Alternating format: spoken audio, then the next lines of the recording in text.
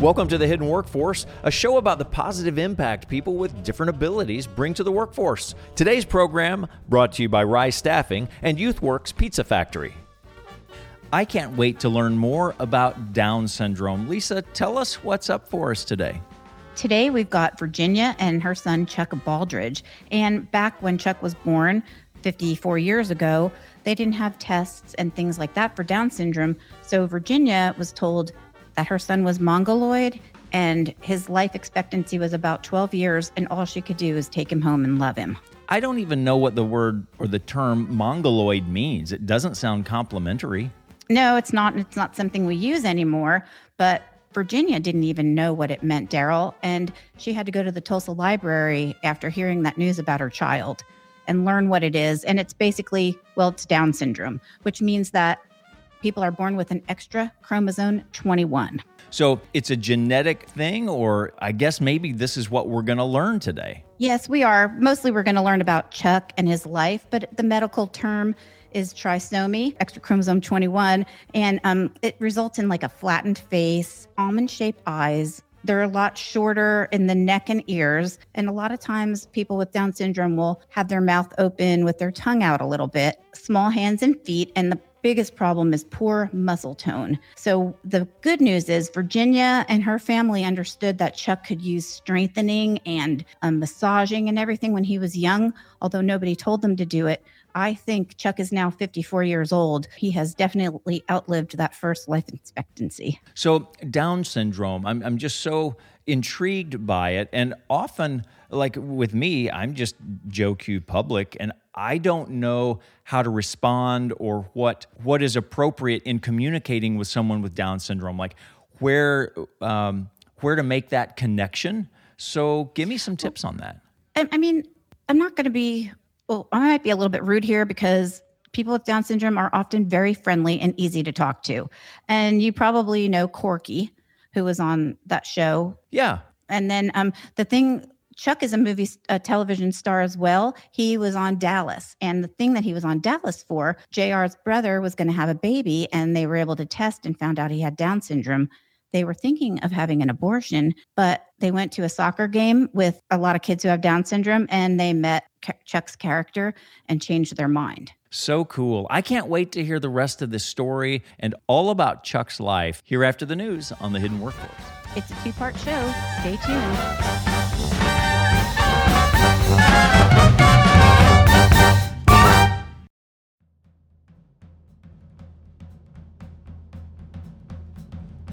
You're listening to The Hidden Workforce with your host, Lisa Toth, and her special guests, Virginia and Chuck Baldridge. Virginia shared some very valuable advice she was given when her son Chuck was born with Down syndrome. Take him home and love him. And so when we got home from the hospital, I went to the Tulsa library to look up mongoloid, which is what he was called. And the only thing I could find was that there was one extra chromosome and nothing else. And so I just came home and I thought, all right, we're just going to raise him like we did our other two. And his grandmother would massage his little legs just because she wanted to do that. And not knowing how important that was, it really did help to strengthen him. But he was 2.5 years old by the time he actually was walking, and about 4 when he started saying his words. And the doctors actually had told us he may never walk or talk. So we proved him wrong with that. It just seems like everything we've done, there was no one before us. We kind of paved the way, so to speak. And now, thankfully, there's a whole lot that's being offered to children, to parents who have children with Down syndrome. Sunnyside School when he was 3 years old? Yes, and the way we knew about that, his aunt, my husband's sister, worked over at the Children's Medical Center, and she called me one day and she said, I think that there are kids as young as Chuck who are attending the Sunnyside School that was connected with the Children's Medical Center. So we took him over and enrolled him. He went 1 year or 2 years there, and it was a fun time for him. He really started learning at that time. By the time he was 5, there was a kindergarten class that opened up in the public schools in Tulsa. And so we enrolled him in that and got a transfer from Sand Springs because Sand Springs had nothing to offer in the way of schooling. And he ended up going to 3 different schools in Tulsa up through the 6th grade, and had wonderful they were not teachers. Integrated. They were trainable classes. They were self-contained classes. Meaning? Well, they're kind of categorized in educable and trainable, and so they start out, of course, with trainable, and that's what he had during those first 6 years, was learning some just some basics, how to play with other kids and potty train. They actually potty train him. Excellent. At Sunnyside School. And, they would sing songs together and just have fun together. He had wonderful teachers that he loved all the way through school. And that was a real blessing for us because they took a special interest in Chuck and he loved them for it. So. Great. Then Sand Springs home. Yes. Sand Springs, Charles Page, the founder, has still a children's home. At that time, there were about 65 kids when my husband was hired as a superintendent. And even though we were in our 30s, I was considered as the head matron and the purchasing agent. And so it was a great time while we were there, but we would eat our evening meals in the big dining room where all the kids and all the staff, the matrons and all came to eat together. And so, Chuck was sitting in the high chair at the time until he grew. But the kids had a great time with him. They carried him around. Once he started walking, he would start running off, and they would get on their bikes and chase him all over the grounds and try to get him back where he belonged. And so that was a good time for him because he had a lot of support, not only with mom and dad, but with and sister and brother, but the extended family. He has great aunts and uncles and cousins, but the 65 kids, that just kept him pretty busy.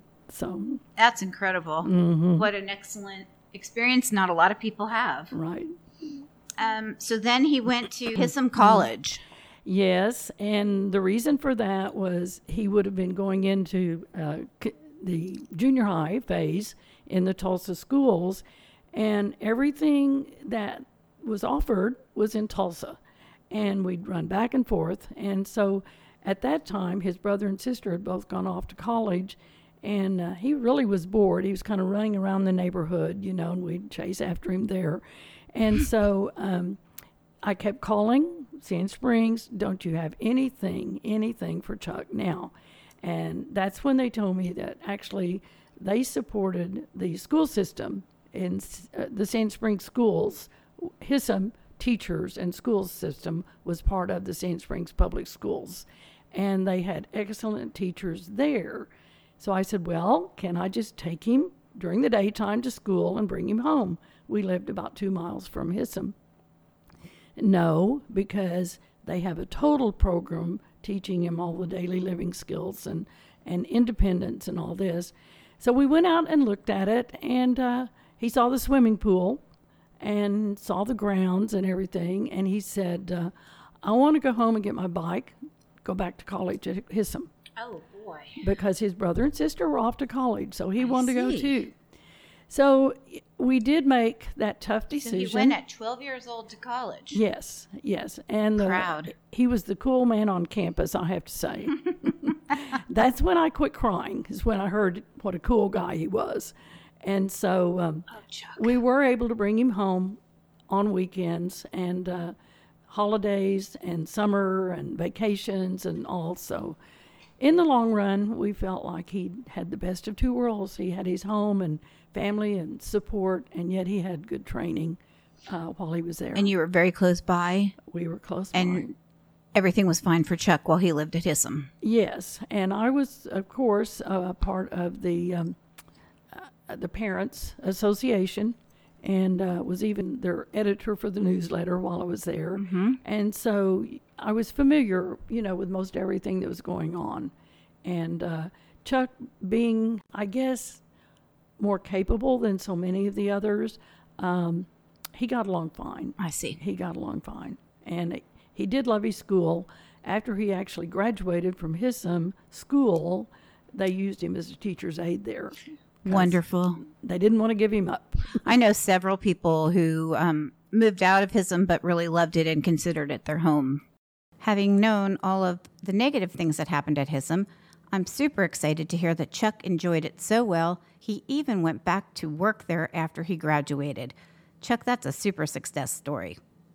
Listeners, hang on, because we'll be right back after the break with our second part of this wonderful interview with Chuck and Virginia Baldridge.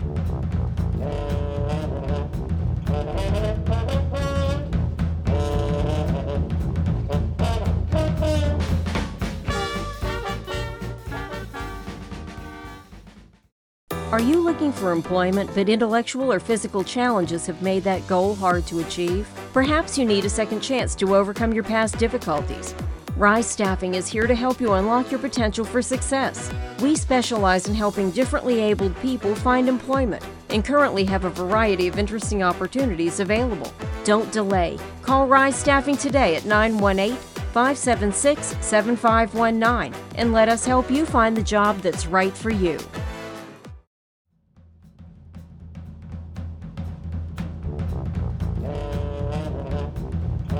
Welcome back, listeners, to part 2 of Virginia and Chuck Baldridge's wonderful interview here on The Hidden Workforce. Virginia, I understand you've got a television star at home. That's an interesting story. He would stay with his grandmother on Friday nights, and they would watch Dallas together. And J.R. Ewing was a pretty handsome guy and was in control of everything he did. And so Chuck became very infatuated with him, and he decided he wanted to meet J.R. And so I said, well, Chuck, I don't believe we can do that. He's really not in Dallas. He lives in California. We can't go. One Saturday morning, he came in. He said, I want to go to California. And I said, why is that? And he said, JR took a helicopter to go to California. And I want to go to California and meet JR. So all this to say, that went on for quite a while. And I noticed that the lady that played music for KBEZ was always talking about the Dallas people and where they were and what they were doing and playing the theme song and all. So I wrote her a letter, actually, and told her about Chuck and how persistent he was in really wanting to meet JR. Maybe if he came through this way sometime, could we meet him at the airport and just say hello? She took that letter to Channel 6 manager, and they took it and sent it to Dallas, and Larry Hagman actually read the letter, and he said, bring him on. I want to meet him.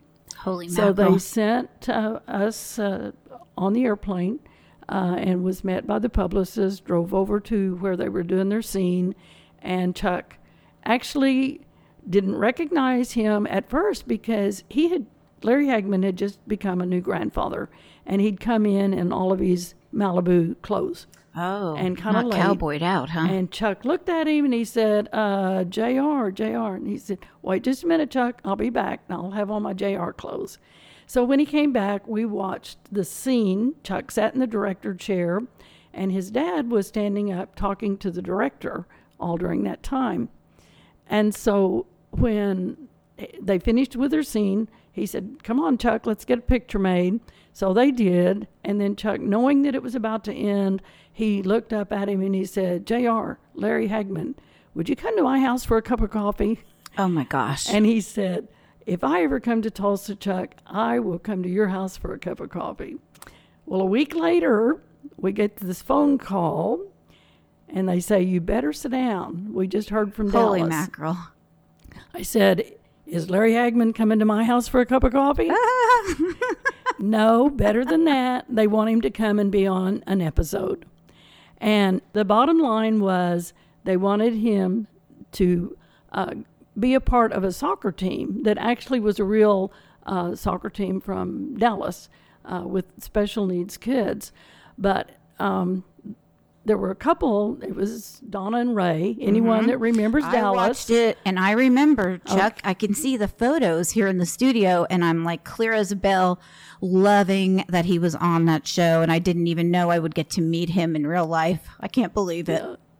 Wonderful. Well, anyway, then you know that Donna was expecting a baby, and they had decided that it would be a Downs baby, and they were really contemplating the abortion. Pediatrician advised them to go to this ball field and meet some of the kids and then make the decision. So they used Chuck to come in and go to Ray and retrieve a ball.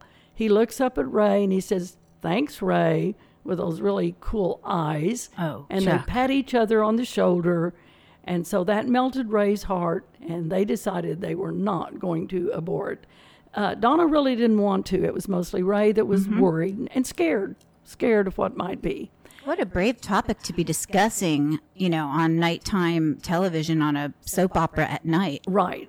I think they said we were the first ones that they had, with a disability, that they had had on their show. Wow. And typically, again, actually, it was really important to me because I had always thought, I am so glad I did not have to make that decision.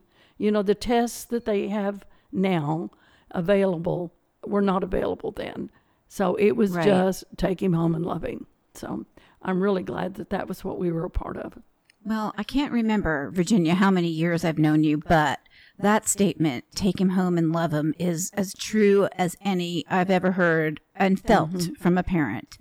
From my heart, I know this. And you guys, and you and your husband and Chuck and your whole family are just great and very dear to us at Rise Staffing. Thank you. Thank you so much. The pandemic, I have to say, really messed him up. He was home for 10 weeks, and everything that he was used to doing was shut down, and he just didn't really revive it. I think a lot of that might be because of his age. They're saying that the average lifespan for a person with Downs is 55, and he is 53. I've also heard so many of our young people do develop symptoms of Alzheimer's as they age, and I regret to say we are beginning to see some of that coming along, both mentally and physically. We've seen some decline, and so he isn't working. We're at home, and we're just kind of taking it one day at a time, trying to keep him involved as much as we can. Do you think that we could hear from Chuck? I would hope so. Yeah, I talk about Aunt Dallas. And I said, JR, you get my house to get the coffee? I said, sure. Then you met Donna and Ray. Donna Ray. And you're a television star? You're a disc jockey? Do you play music at dances and things? With your sound system? Yeah. Shout it to them. You're an awesome rocker. Yeah, like it. Air guitar for us here, folks. Chuck's doing it. Chuck has been a DJ at a couple of our Rise Staffing dances and parties over the years, and we have loved it. And again, I am just grateful, Chuck, that you have come to visit us. Do you remember playing soccer on the Dallas television program? Yes. Did you really play soccer, or were you just pretending? I play soccer. Right on. I knew you did. You're a superstar. Thank you. Hey, listen, do you want to tell my listeners anything else? I did. I'm Captain Hook. Well, there you have it, folks. Chuck Baldridge, our very own Captain Hook. Many thanks, Chuck and Virginia, for being on The Hidden Workforce. You've been listening to The Hidden Workforce with your hosts, Lisa Toth, and her special guests, Virginia and Chuck Baldridge. Tune in again next week at this time for more stories from The Hidden Workforce.